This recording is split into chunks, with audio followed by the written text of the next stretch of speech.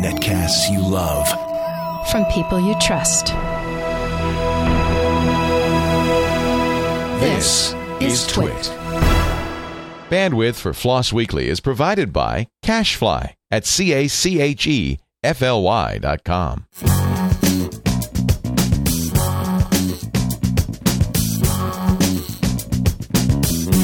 This is Floss Weekly with Randall Schwartz and Randy Harper, episode 161 for April 13th, 2011, Selenium. This episode of Floss Weekly is brought to you by Netflix. Watch thousands of TV episodes and movies streamed to your PC, Mac, or TV instantly. Plus, get DVDs by mail in about one business day. For your free 30-day trial, go to netflix.com/twit. It's time for Floss Weekly, the show with free, libre, open source software. I am your host, Randall Schwartz, Merlin at Stonehenge.com, bringing you the big projects, the small projects, the big people, the little people, the important people, the people you might not have heard of, the all sorts of interesting projects. You hear me week after week come in here. It's a labor of love. I love to do this show because I always get to talk to some of the most interesting people. And to help me along, I almost always have a co-host. This week's co-host, she's been absent for a while, but we decided to bring her back because she's finished moving now. So it's none other than, you know her as FreeBSD girl, Randy Harper. Randy, welcome back to the show. Hi, it's great to be back. And you were missing because you were moving, right? Moving and taking a little bit of a break from open source because I'd been working pretty hard on FreeBSD for a while and just needed a little bit of time off. But I'm back now. I'm back now and working on code and on Floss Weekly. Well, very good. We've got you for at least a couple of slots during this quarter. And so if you like hearing Randy today, just keep tuning in. We'll get some more shows with her a little bit later on. I do want to mention my guest, though, before we get a little bit too much further along. And that is my guest today is Jason Huggins. Jason Huggins is one of the co-founders of the project that created the Selenium web testing framework. Now, we've talked a lot about testing on this show, but this is web testing sort of at the retail end, sort of by moving browsers around, by actually sort of driving browsers to go through their various steps of click here, see if this is the right thing on the page, click over here, find the link that has that. We're able to test sort of end-to-end, including things that have fancy interfaces with JavaScript like Ajax and stuff. And this is a really important thing, especially in this day where we're really moving most of our stuff down towards the browser, making smarter browser apps and things like that, high-end apps. And we've talked actually to some people on this show that are doing that sort of thing. So Selenium is for testing all the way down to the end of the stream. I'm really looking forward to bringing him on. He's also got a project called Sauce Labs, which allows us to actually test across multiple platforms in the cloud so that we can test on browsers we don't have access to. So I'm looking forward to talking to him. But before we do that, we have a sponsor. Yay, sponsors. Love sponsors. My sponsor is Netflix. I am a very happy Netflix user. I have been a Netflix subscriber actually only for a few months now because I actually heard about him on the Twit network. But I tell you, it's just really changed the way that I watch television and I watch movies now. So the official words here is that this episode of Floss Weekly is brought to you by Netflix. Netflix delivers movies directly to your home, and that saves you time, money, and hassle. You can instantly watch thousands of TV episodes and movies streamed directly to your PC or Mac, or stream to your TV via Netflix-ready device, including an Xbox 360, a PS3, a Nintendo Wii, or a Roku. I have a Roku, and I have a PS3, and they both have Netflix on them. I really enjoy watching it right there on my big screen TV. You can also get DVDs by mail in about one business day. You watch as many movies as you want, anytime you want. Never any late fees, no due dates or whatever. But the way I use Netflix is they suggest movies to me. They suggest television for me, or I can go search through and see what I want to see on that. And I must have, there's a queue. I must have like 400 movies and television shows in my queue. I could watch stuff on Netflix streaming every hour of every day for about 7 months before I'd even start to run out. So definitely want to check it out. It's a great way to see some very prominent things. Like just the other day, I noticed they had the IT Crowd on there. One of my favorite shows, the IT Crowd. It's only the first and fourth seasons, but it's still pretty good. They have complete seasons of a lot of TV shows and stuff. It's just a way to make it work. Really, really cool. So you can go get your own subscription to it. You can instantly watch lots of movies like the ones I just mentioned, or thousands of television episodes, other movies, when you register for a free trial membership. Go to netflix.com/twit, netflix.com/TWIT. You get a free trial, free first 30 days. Go check it out. We really thank Netflix for their support of Twit and Floss Weekly. And now, back to bringing on the guest. Do you have any questions before we bring the guest on, Randy? No, I'm good to go. So let's go ahead and bring Jason on. Jason, welcome to the show. Thank you. Thanks for having me. Yeah, great. So I did probably a pretty poor job not having ever used Selenium. Sorry about that. Of introducing Selenium at the beginning of the show. So why don't you give us sort of Well, first, this has been pretty successful in some of the past shows. Why don't you give us first the problem space that this fits in, and then tell me how Selenium came about to solve that problem. Right. I started the project about 7 years ago when I was a developer at ThoughtWorks in Chicago, and I did not think my fame and fortune, if you will, would come from testing tools. We were creating this time and expense system. A consulting shop is, their product basically is their invoice, and that invoice is time and expense stuff. So the time and expense system was kind of an important thing.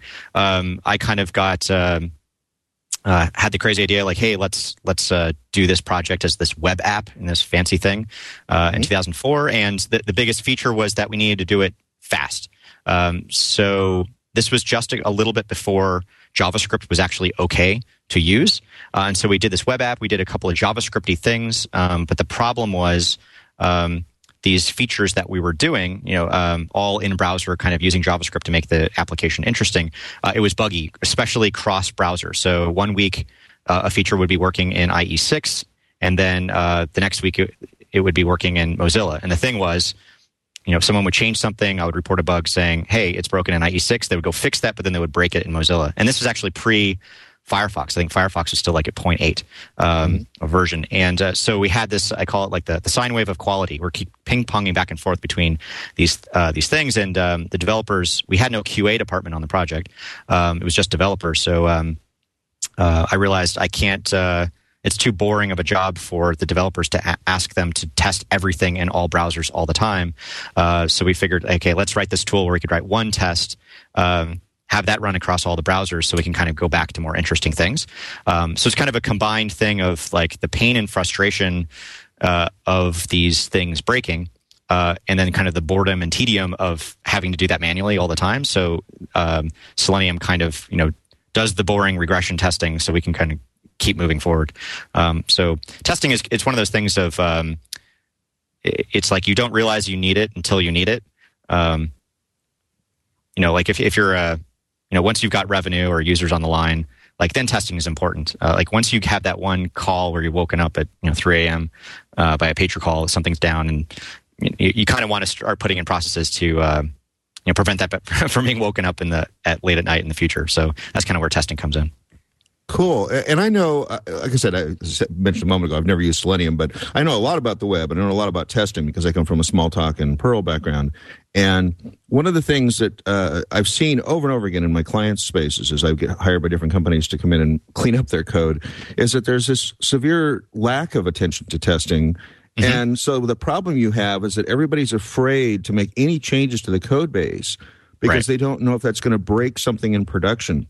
And it had to be even more, as you were pointing out, back in the early days of JavaScript, even having different implementation models, it must have been really interesting to be that fragile and trying to make sure that you even had an ability to make changes. Right. I mean, at the very beginning of the project, we had huge arguments about whether we should even use JavaScript. And the big argument was, at the time, the standard way you do a web app it's called classic request response. You if you click a button or do anything, you send all of the data back to the server processes it, and then just sends a very dumb text file, HTML file back to the screen. Very little interactivity. And state of the art of the tools then kind of assumed that, where there was nothing really interesting going on in JavaScript, so why would you need a testing tool to do that stuff? And so we had these arguments of, if we want to use this JavaScript-y stuff, it's now kind of more risky to do it.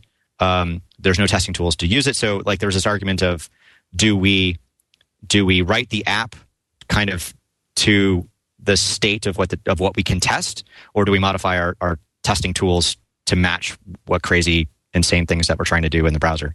It was a very logical thing that, we've got better things to do than going inventing testing tools. We should just kind of do what we can, anyway, so went back and forth, but I think I finally won the argument.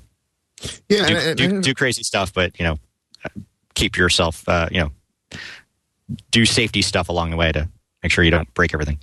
Right. It's like you really want to climb the mountain, but if you don't put the little pitons at the right spots and they have the double ropes and the people strapped together, right, your chances of succeeding more than twice are probably pretty low.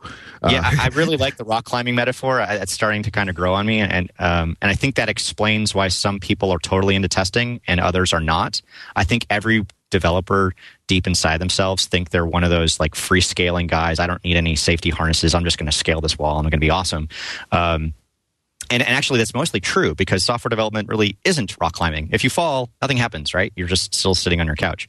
But once things are more on the line, there's users, there's revenue, then the risk of falling, if things break, it becomes a little bit more important to kind of do it right. And that's where the testing really kind of comes in.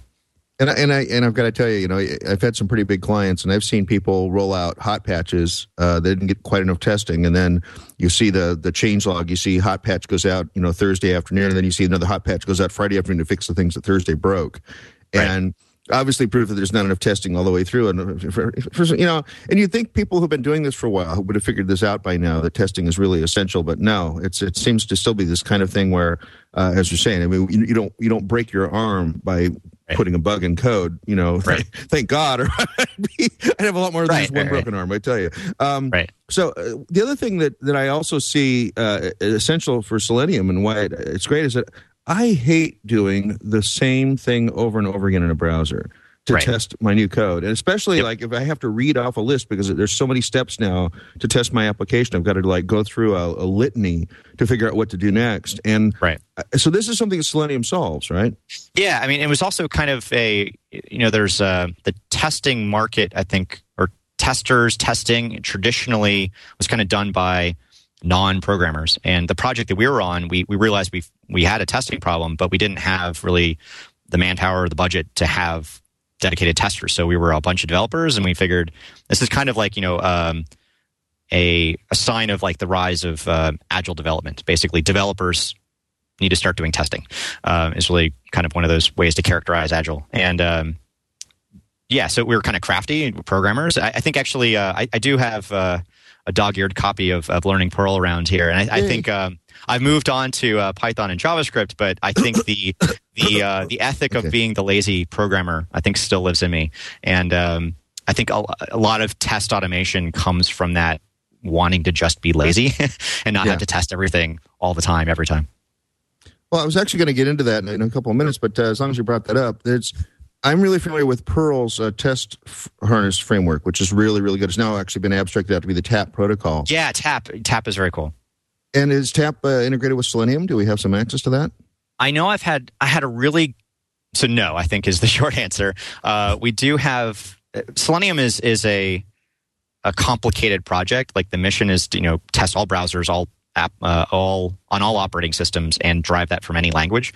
So any particular one person can't do it all. So we have particular members that kind of contribute the Perl bindings. I think Luke Kloss is working on that.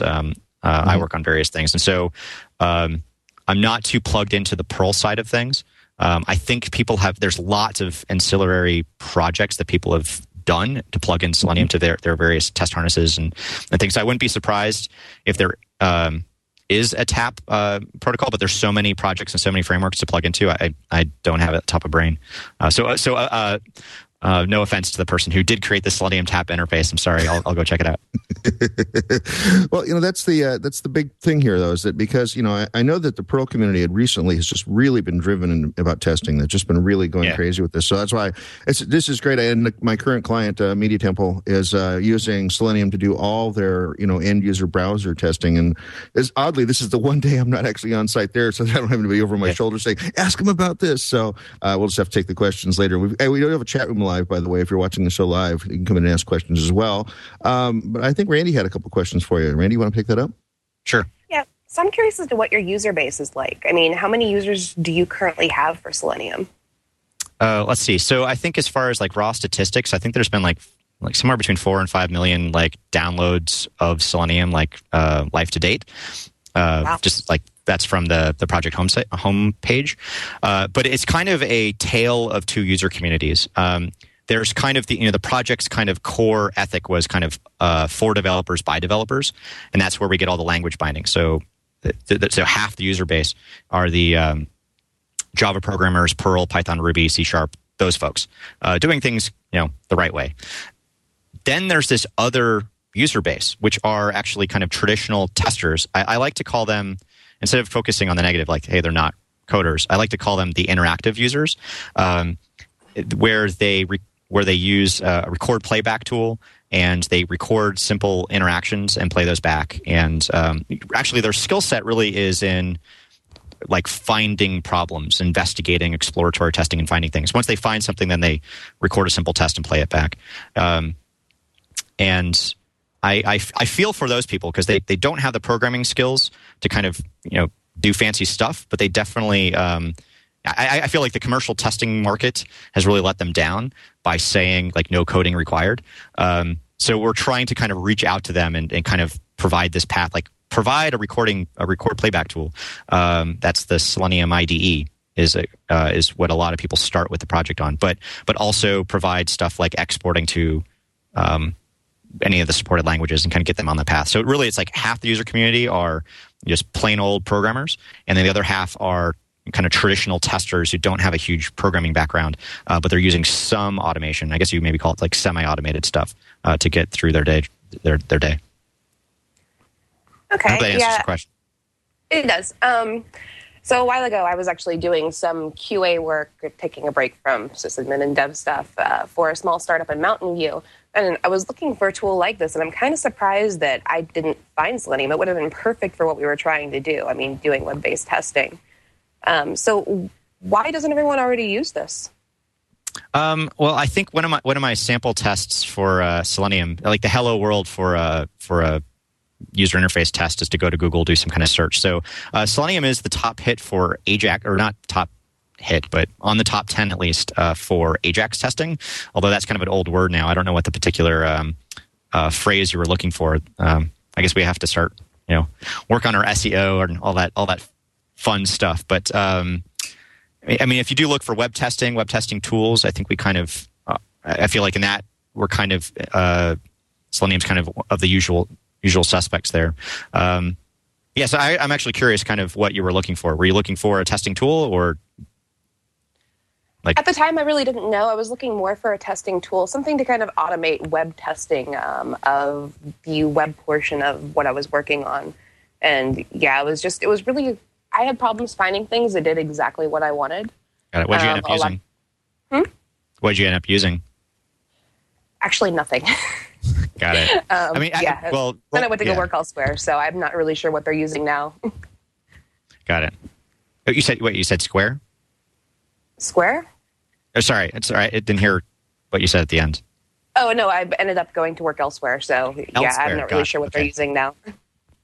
Got it. So, tell me about the relationship between the IDE and the remote control. I mean, how do those parts play together?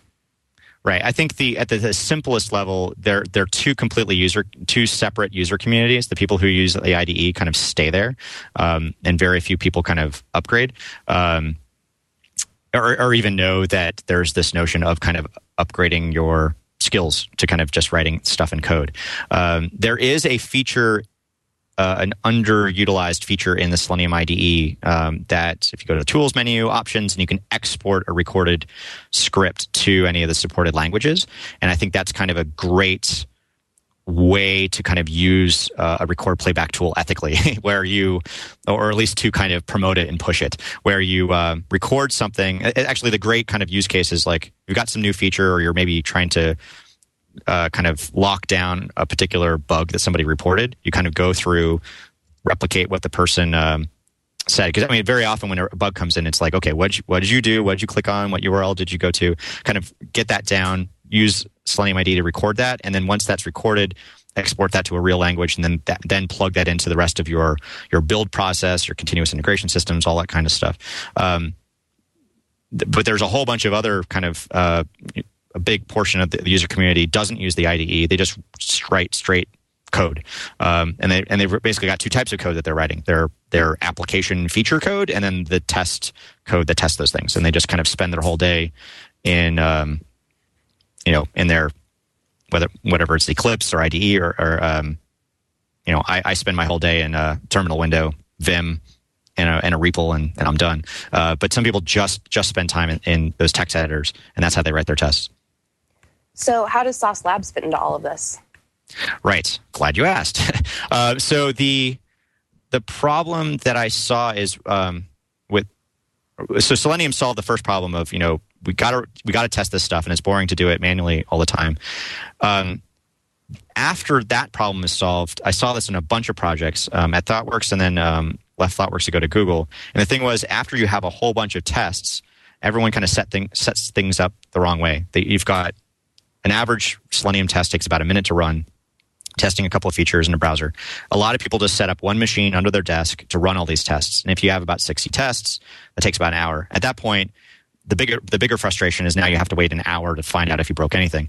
So the idea that I saw at ThoughtWorks and that we also did at kind of scale on the Selenium farm at Google was this amazing idea of throwing more hardware at the problem. You distribute the tests across many machines, and now instead of taking 60 minutes, if you have 60 machines, you can now run them all in parallel in 1 minute. So where Sauce Labs comes in is, I think, the whole cloud computing thing. I'm kind of annoyed at all the companies now that everything is cloud, but in the kind of academic sense of what EC2 originally was, where this elastic supply of machines, testing ends up being kind of this killer app for cloud computing, where we need a whole bunch of machines to run a whole bunch of tests in a very short amount of time, and then you throw them away when you're done. So Sauce really is kind of a cloud computing kind of test infrastructure for software testing, and that's what we kind of do. So I saw it at the small scale on projects when I was a consultant at ThoughtWorks.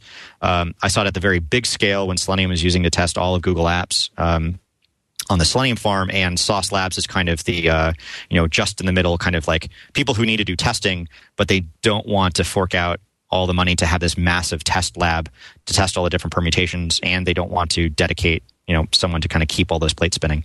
So it's just kind of like for those people who need testing, but they don't have the budget or the willpower to kind of do it at kind of a scale that Google does it at. So how long ago did you start Sauce Labs? We started it in July of 2008, so we're coming up on the three-year anniversary in a couple months. How many employees do you have currently? I think we're at 13. And I'm out here in Chicago, but it's based in San Francisco. So I'm on I like to joke, a gravitational orbit around the city of San Francisco. So do you see it expanding in the future? I mean, as far as employees go, I know there's a lot of people out there that would probably love to know if you're hiring. Right. I think it's one of those things of like maybe check back in a couple months. I think we're definitely got world domination plans that are just kind of waiting to be implemented. So, yeah. So don't call me tomorrow, but in a couple months, definitely. I'm looking at what Sauce Labs is able to provide for me as a small business. Say, if I have let's use one of my other longtime clients, Insight Cruises. We have a product that right now is pretty plain CGI Perl stuff, but we're looking at rolling it out with some fancy jQuery, drag and drop kind of cool thing. And I know that my client and I both run OS 10. So, and we might have access to, say, Safari and to Firefox and maybe a couple of other browsers, but we certainly aren't able to run it on all the potential customer client bases. So is Sauce Labs the sort of thing where I could commission you guys to run my tests on multiple browsers? And how many browsers are there actually that we need to test with? And I'm probably going to be staggered by the number. Yeah, I mean, it's kind of ridiculous. So in the OS 10 specific thing, we don't have that now, but it's definitely in our roadmap. I don't know if this is a scoop here, but I think it's on our quarter two goals that quarter two just started to get OS 10 out there. So that's actually just an interesting thing to, how do you legally do it? How do you pragmatically and technically do OS 10? Because we have to do it virtualized anyway. So that's one thing. But then just from your other question of just how many browsers are there, I think we've got Firefox 3.5, 3.6, 4, IE 6, 7, 8, 9 is now out there. We've got Safari on Windows is what we have. There's also Opera, Chrome. Chrome is interesting because there's really no version of that. Chrome is cool where they just constantly are pushing out updates to people, so it's very hard to be on an old version of Chrome. But yeah, and then on Linux and Windows is what we support. But kind of the mission of FLOSS and Selenium, and currently Selenium supports more than FLOSS does. We're still figuring out the OS 10 part for our service. But yeah, all browsers, all platforms. And the other new thing to that is, and new is kind of interesting because mobile's been around for a couple of years, but in the testing world, testing tools are traditionally kind of a lagging indicator of the hotness of some kind of technology. So just, I think 2010 was really the year that a lot of companies really got serious about how they're going to be testing their iPhone apps. And so iPhone and Android are like now the next new frontier for testing. And again, that's also from a service point of view, more complications, because now it's not just running these operating systems, but we now have to run the simulators and emulators and get that all up and running. So I guess I like to say, like, I really geek out on this stuff and setting up all this infrastructure. So it's like, let me do it so you don't have to. But it's kind of dizzying how many configurations there are. And then you throw on top of that, you don't just have one test. You've got a whole bunch of features that you wrote. So it's like 100 features across all these configurations. It gets pretty complicated pretty fast. It now occurs to me that when I go to a banking website or a shopping website and it breaks on Safari, that I shouldn't be as surprised as I am. Right. I mean, it's one of those things of like testing is like by definition an infinite activity. My simple case is, how would you test a calendar widget? Or if you can go left or right on the previous month, next month tab infinitely. Like, you're not going to test every month and every day. So just in features, there's kind of infinite places you could go to test various scenarios. And then all the different configurations. You've got, I know some places where it's not just that they have to test Safari or Firefox, but they test it, let's say, in the case of, IE, they also have to test IE on Windows 32-bit and Windows 64-bit. Operating systems. And I mean, the configuration aspect of all the different permutations of what you have to test is ridiculous. So yeah, at some point people just draw a line saying below this, that's it. We don't care. We saw this, or we see people trying to do this with IE6, developers, shops saying IE6 is dead to us. We're not supporting it anymore. Not everyone can kind of do that. So yeah, I think our kind of goal, I think, is making it easier to test more configurations, kind of make each individual test and test configuration easier so you can kind of do more of it, so you can kind of have more confidence and support more browsers. Very cool. And actually what you brought up was something really interesting, and I've had problems with the testing, and that is, first, testing at any level seems to enforce some sort of rigidity in the interface, because you're afraid to change the interface because you have 72 tests that all expect it to look like this. So how do you deal with that at a JavaScript testing level?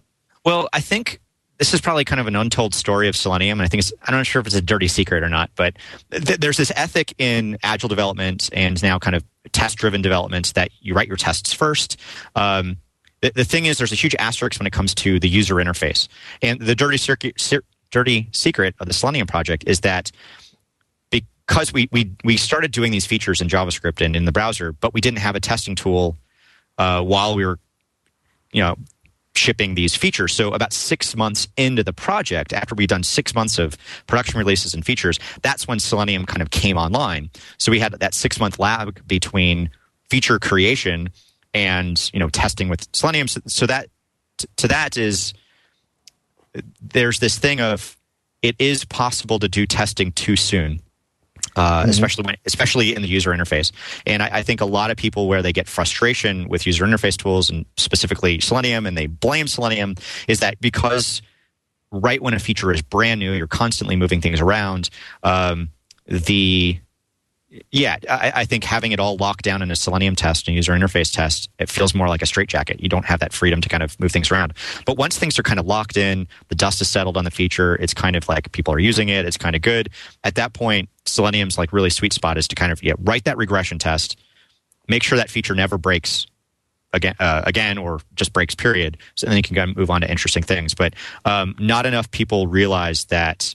Yeah, definitely write some unit tests as you're creating that feature, but you should probably wait to let the dust settle on your features, especially in the user interface, before you write a kind of a user interface Selenium-focused test for that. Okay, that answers the first part of the problem. Now, the second part of the problem you actually brought up by alluding to a calendar testing system.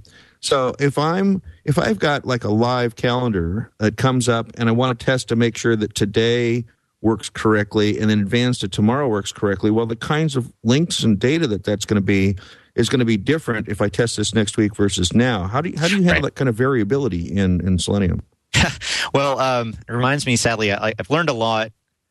How do you become wise by making mistakes? The project that Selenium came from, one of the funny stories was we had this exact problem because we have timesheets, you've got approvals, like you can't report time too far in the future or the past to kind of account for people like putting the wrong year into these timesheets. And the problem was we learned the way to do it the wrong way is to hard code dates into the timesheet. So what we would do is we would put some dates far in the future, and then I remember a month later into the project, all of a sudden these tests that were always working all of a sudden started failing. Mm-hmm. Well, we noticed that, wow, it's like day 31 since whatever we coded this test, and that hard-coded date now triggered that you can't do this more than 3 days in the future or the past. The wrong way to do it is specifically, have very date-specific hard-coded things in there. The better way is to kind of have kind of support code. So if you're testing some kind of let's say in this example, you can't do it 2 weeks in advance. You write some kind of a function that can kind of give you some kind of dynamic date back. So in your actual test, you're not saying, April 13th, you're saying, get me today's date, or get me today's date plus 2 weeks, or something like that. And so your tests can have a date in that, but you're not explicitly hard coding something. So that's kind of one thing. I guess the other point is, testing is kind of like people who really get into it. It's kind of like arguing with philosophy majors. Like they're very annoying. You quickly get to the definitions of things. Like what is a test and why do we do this and all these things. One of the things is it's very treacherous and dangerous to be testing business logic in the user interface.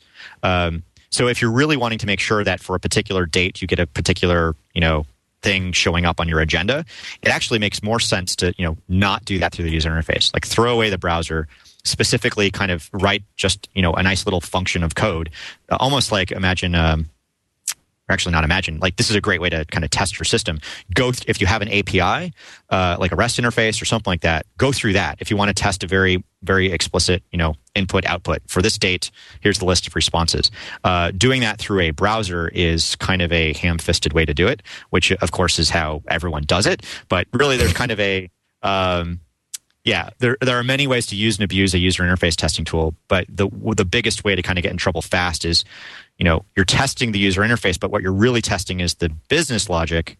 You're now kind of having to go through the user interface, and if a button breaks, you don't really care about the button. You really wanted to test that for this date, give me back my agenda. So you start blaming the testing tool for not really giving you that data because the test broke because the button moved or something. So if you're really doing lots of corner cases, lots of kind of data-driven kinds of things, try to write some kind of test harness that you basically can skip the browser, go directly at your kind of your business logic stuff, and then kind of reserve the kind of the Selenium test, the user interface tests for more of the kind of simple scenarios. I would say like the best case for Selenium is you kind of incidentally test the business logic, but the more important thing is it's kind of an end-to-end test. It's your last mile, it's your smoke test, it's your sanity check that you've already tested a whole bunch of other stuff at a lower level. But this is kind of like making sure that everything's kind of connected together correctly. So you really shouldn't use Selenium to test every permutation of like testing for every date. Here's every response, but you definitely should test it at least once, and then go a little bit more beyond that until you feel like you've got some kind of until you've kind of like walked around the app, clicked enough buttons. I joke it's kind of like, every time you push to production, every developer's got like a list of things that they frantically go and make sure that still works. You go to the home page, click the login button, make sure you get the form. There's a couple of just random things everyone kind of does in 30 seconds. Mm-hmm. That's the great category of stuff for Selenium tests. But if you really want to dig into kind of testing input output, Selenium isn't really the right tool for that, and user interface tools for that matter. So just to put this in a little more concrete terms, because I think I've got what you're saying here, and I know it from also my web testing days, and which still continue, by the way, that taking even that 2-minute screencast that I saw that had finding a search term on Google, you wouldn't test necessarily the quality of the search results with Selenium, because that's going to vary. You probably use the APIs for that, where you'd search for certain terms and see if in the top 5, like pages should be there or there. Right. But what you're testing with Selenium in that example is there a place where I can even type a query on that front page? And when I press the search button and go, does it actually bring back a page that has some links on it? That'd really be the level of testing that you want at that point, right? Yeah. So it's kind of a coarse-grained kind of a thing. You want to make sure that you can walk through the app and nothing blows up. Exactly. Okay. So I think I'm following along with that. So where's Selenium headed? What's still missing in it? And where, if you had like 50 new people to make some more code, where would you take it now? Well, from a social point of view, we're kind of we're in the transition from Selenium 1 to Selenium 2, and there's a whole bunch of code changes under the hood, but it's also kind of a good cultural change for the project. The ethic of Selenium 1 was kind of worse is better, where we got a whole bunch of stuff working in JavaScript, and but for all of our language bindings, we kind of code generated it from some crazy stuff. Basically, only one person on the project at any given time kind of knew how anything worked. Now we're kind of breaking that up. I guess now we're kind of better is the approach for the project. We're specifically making everything like the language bindings, for example, where instead of code generating that from like one master kind of JavaScript and XSLT monstrosity thing, we're now making it so we are expecting and encouraging and hoping that every language community, someone from that community comes and becomes the maintainer of the bindings for Selenium for that language. So we've got Alistair Scott, who's maintaining the Ruby bindings. And we've got David Burns in Python maintaining the Python bindings, so if you've got a language that we don't officially support, our big 4 are right now are C#, Java, Python, and Ruby. Luke, I think, is a maintainer of the Perl stuff. I think Sebastian Bergman is PHP, but if I think Sebastian might need help. He's the author of PHP Unit and kind of did the Selenium stuff on the side. But we definitely need more help on PHP, and that's obviously a language we can't ignore. There's a whole bunch of stuff. So if you're a scheme programmer or other kind of a thing, if like we really need people to kind of step in and contribute. And then on the other side, you've got all the browsers, and I think we're kind of making it pushing it out that way. So we're actually gotten some really good traction here, where the Chrome, like being able to actually instrument and automate Chrome, that's no longer really the job of the Selenium project and the committers. The Chrome, what do you want to call it? The execution engine for Selenium, the automation smarts, that's actually now shipped in the Chrome browser itself. The Chrome team now owns the how do we actually automate this stuff? So that's cool. So that's kind of the world domination plan for the Selenium project is the only thing left on the project in a couple of years from now will just be the test suite. We have people in the community supporting the bindings, and then we have the browser vendors actually supporting the automation, the actual stuff that does the automation. And really, Selenium is kind of like the test suite that kind of certifies like, okay, people can actually test their apps on those browsers. So we definitely have, so we have got Selenium basically embedded and shipping with, or at least the Selenium bindings, the API, I mean. API support is fully supported in Chrome and Opera. We've got some, I think the Mozilla guys, I don't want to put them on the spot. I think they're on board with the idea. And then, we'll get all the browsers there at some point. So if you're a browser vendor, we definitely need your help. Specifically, if you work at Apple or Microsoft, hint hint. And then if you're in a language, if you've got a particular language that we don't support yet, we definitely need someone from the community to step up and help, help with that. So we've had a question from a user on IRC that I'd like to address. And Craig asked, can you address the Selenium ecosphere, and as in what areas are left open for consulting services, web services, plugins, or add-ons? Right. So actually, a lot of people come to me and ask, like, hey, do you have a Selenium consultant, a testing consultant to refer? And at least from my kind of business perspective, I would love to our business is to run the tests, but not to write them. And I really would like to get a good base of people who know how to write tests, but also, be able to help the customer, like write test frameworks, like, and it's also not even about the testing. It's like, well, what are they doing? How risky is the stuff? Like, really kind of, they're basically software developers, consultants. I would love to have a base of people that I can refer to. I've got a couple of usual suspects of places. I came from ThoughtWorks in Chicago. They do stuff like this. Pivotal Labs in San Francisco. We're big friends of them, but I really would love to have this huge base of people I can kind of like refer work to. I guess there's kind of like two aspects as far as like opportunities for consulting. There's kind of just a pure like heads down, crank out some test cases. But I don't think that's really kind of a path. I think there's a market there. Companies spend a lot of money on like, hey, I just need this thing to be tested. Go find some bodies and throw at it. I think that the really better way to do it is kind of be integrated with the project, find out exactly what they're doing, and you're this hybrid role of you're a consultant, you're helping them implement the features, and you're kind of doing you're doing it right. You're testing this stuff and you're plugging it into CI. There's definitely opportunities there. I'm not interested anymore in writing the tests because running the tests are a big enough of a problem to handle. Cool. Very cool. Very cool. Hey, I just had a couple of quick questions. We're sort of running out of time here. So a couple of quick questions. One is, as I was watching that 2-minute screencast on Google, I brought that up earlier, does Paul Hammond have a really high voice? Does he have a really high voice? Who was that narrated that video? I don't know which video that you saw. If it was Paul's voice. It's kind of a thick Scottish accent. Oh, maybe it is then. Maybe it is. It's a little higher than mine. That's all. Okay, so that's good. I never thought of the pitch of his voice as being novel. I always thought it was interesting that with this thick accent, he says "dude" all the time. It's kind of funny to hear the phrases he says, but. Okay, now Paul's going to take us offensively. Sorry, I didn't mean it that way. But I definitely have to give Paul huge credit for the project because I was just this kid working on other stuff, and I thought I created this thing that was kind of cool, but I had no idea. I had no idea that there was a thing called that they were testing tools and a whole economy of people selling a whole bunch of stuff in this space, and.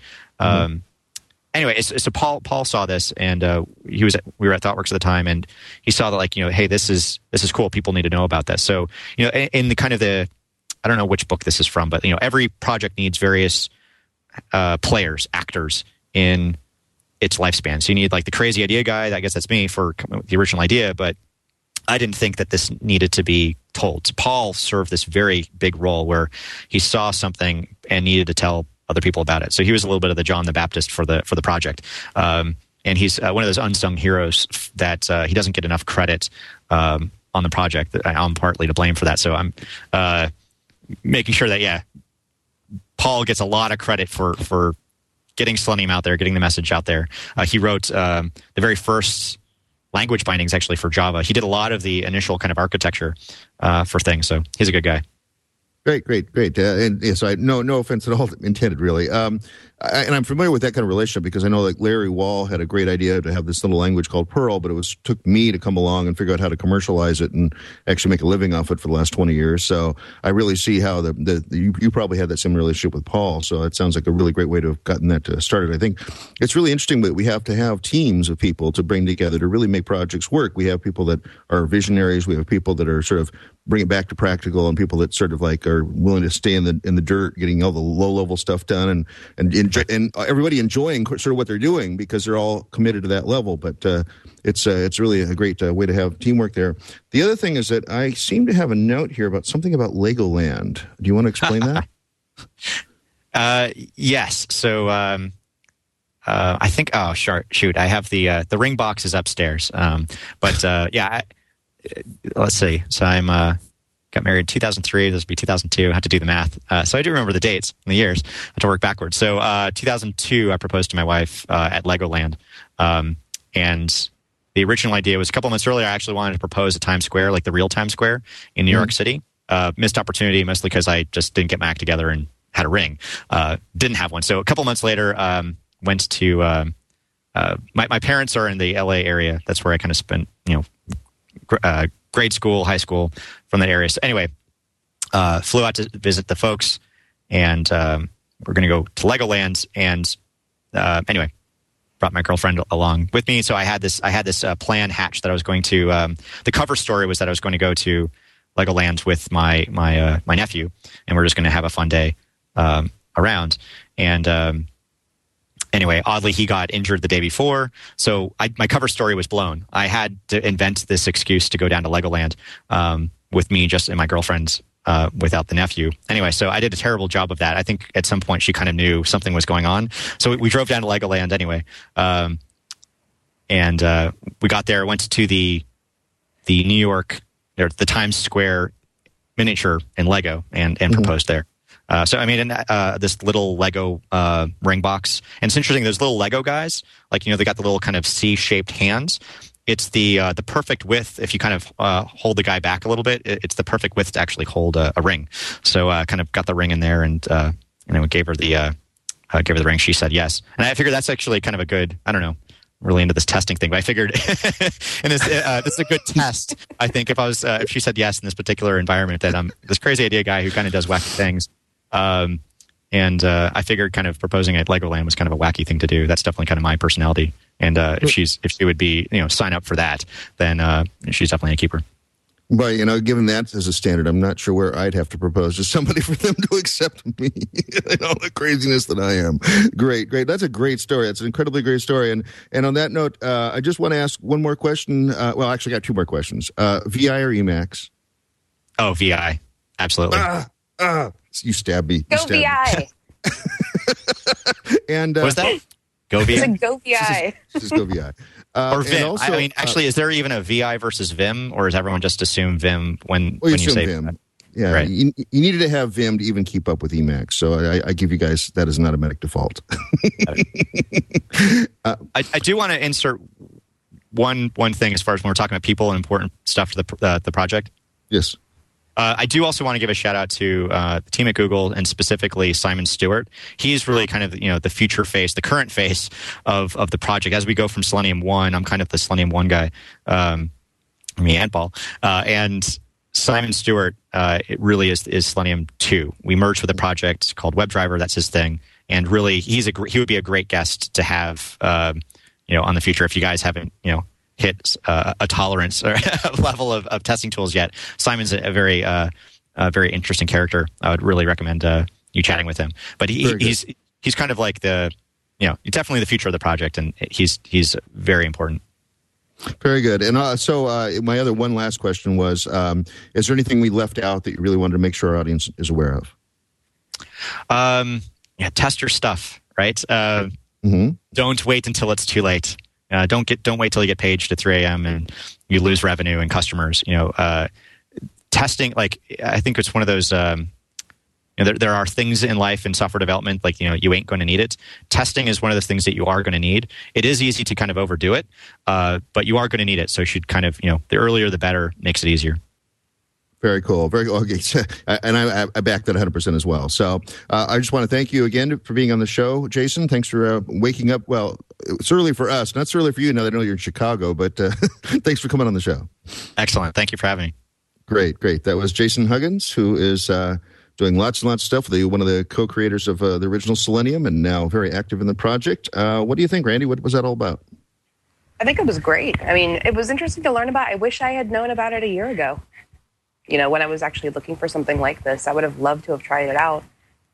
Well, that's good then, because some of other people listening to this show, of which there are many, and I thank you guys all for your loyalty to the show, I will now be finding, oh yeah, that's exactly what I need. I need a web testing thing that can deal with all that JavaScript and all that Ajax stuff that I've got, and so that's really good. I mean, it really is hard to test that last mile, because if you build a correct sort of scripts to test your model code and some of your controller code, you get to that view layer where you're actually just finally translating all that data finally into some presentation system. And it's really hard without something like Selenium to wander through, and especially do cross-browser support, make you able to test it on all those. God, how many browsers did you list? Something like 13, 15, something like that. It was crazy. So I'm happy to be testing another 2 that I have on my laptop, but the rest sound like a lot of craziness going on. Yeah, it's definitely a part of testing that I think is overlooked. I mean, people test on one version of IE, maybe, and one version of Firefox, and they just kind of let the others go and assume it'll work, or they just don't care. I mean, I can't even begin to list the number of websites I've been to that only work with Internet Explorer because I'm guessing they haven't done testing for the other platforms. Or they may just think that, that us poor Mac and Linux people out here are like such a niche in the market that, they don't care if they offend, 10 to 15% of their market because they just don't see that's how it would be. And I love it when they justify it based on their browser stats they get on their websites. Well, look, only IE comes here. Well, that's probably because your site only works with IE. So, of course, it's going to be self-focused, right? Yeah, there's that. And I think browser users are getting to be more fickle. I mean, it used to be that people were hardcore into IE a very long time ago, and then they got hardcore into Firefox, and everybody loved Firefox. And now you see even more of the user base going over to Chrome, and people trying out, you see a lot of people who just use Mac using Safari. And I mean, there are so many more browsers out there you have to consider than there were 10 years ago. And especially when you have this option, I mean, now with almost everybody I know has a smartphone, you've got to be able to test your website to make sure that it works on phones because it's and it's no longer that I don't know if you remember the whole craze, 10 years ago of building WAP sites, because they would fit on tiny phones. And now it's like I've got mobile Safari is as far as I'm concerned, Safari.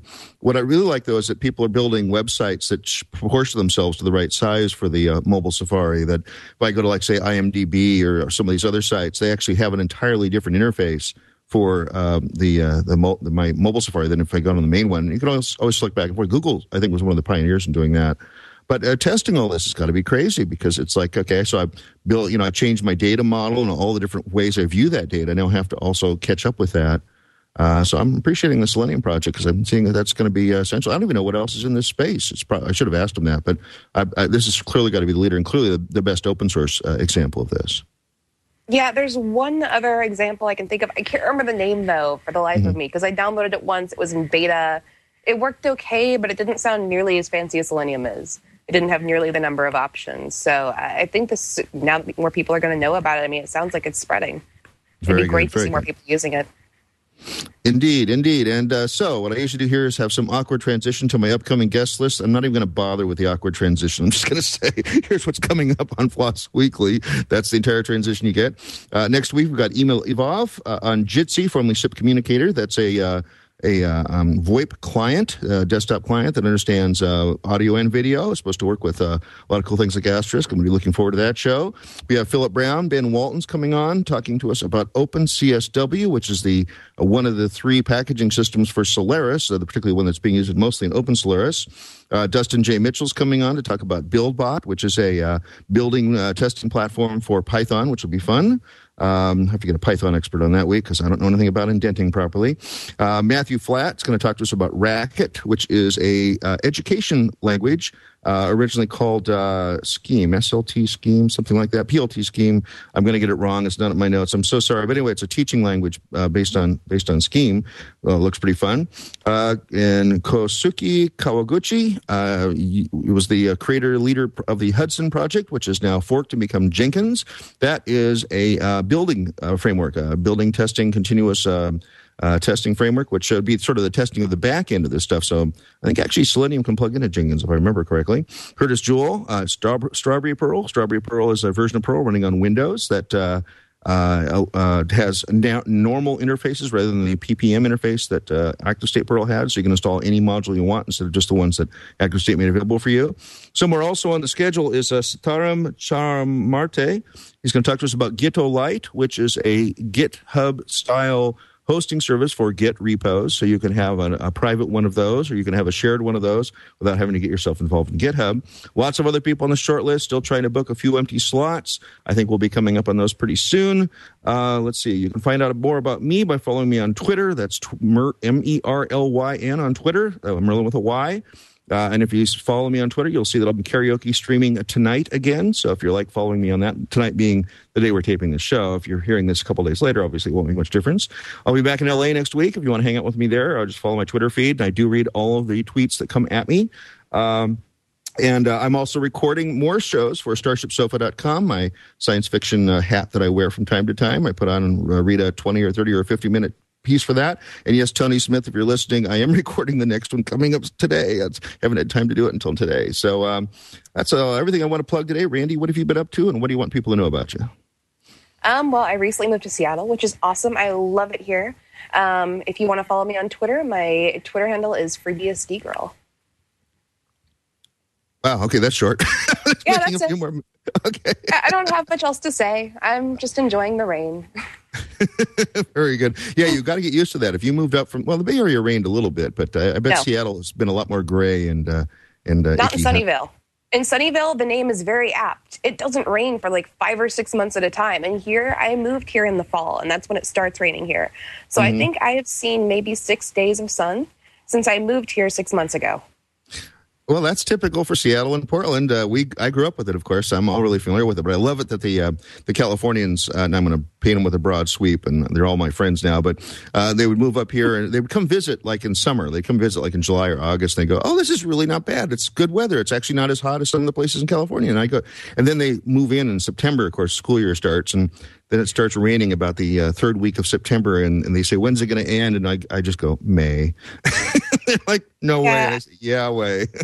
I actually moved here the third week of September, so that sounds exactly right. It started raining the day my moving truck got here.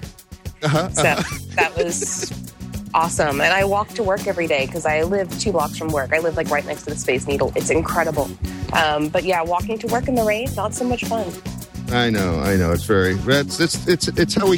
how we throttle the number of Californians that actually move up because only some of them can stand the rain. It works pretty well. It's a kind of a natural throttle in the whole thing. Well, that's enough about us. We're running out of time here, so I just want to say what I always say. We'll see you again next time on Floss Weekly.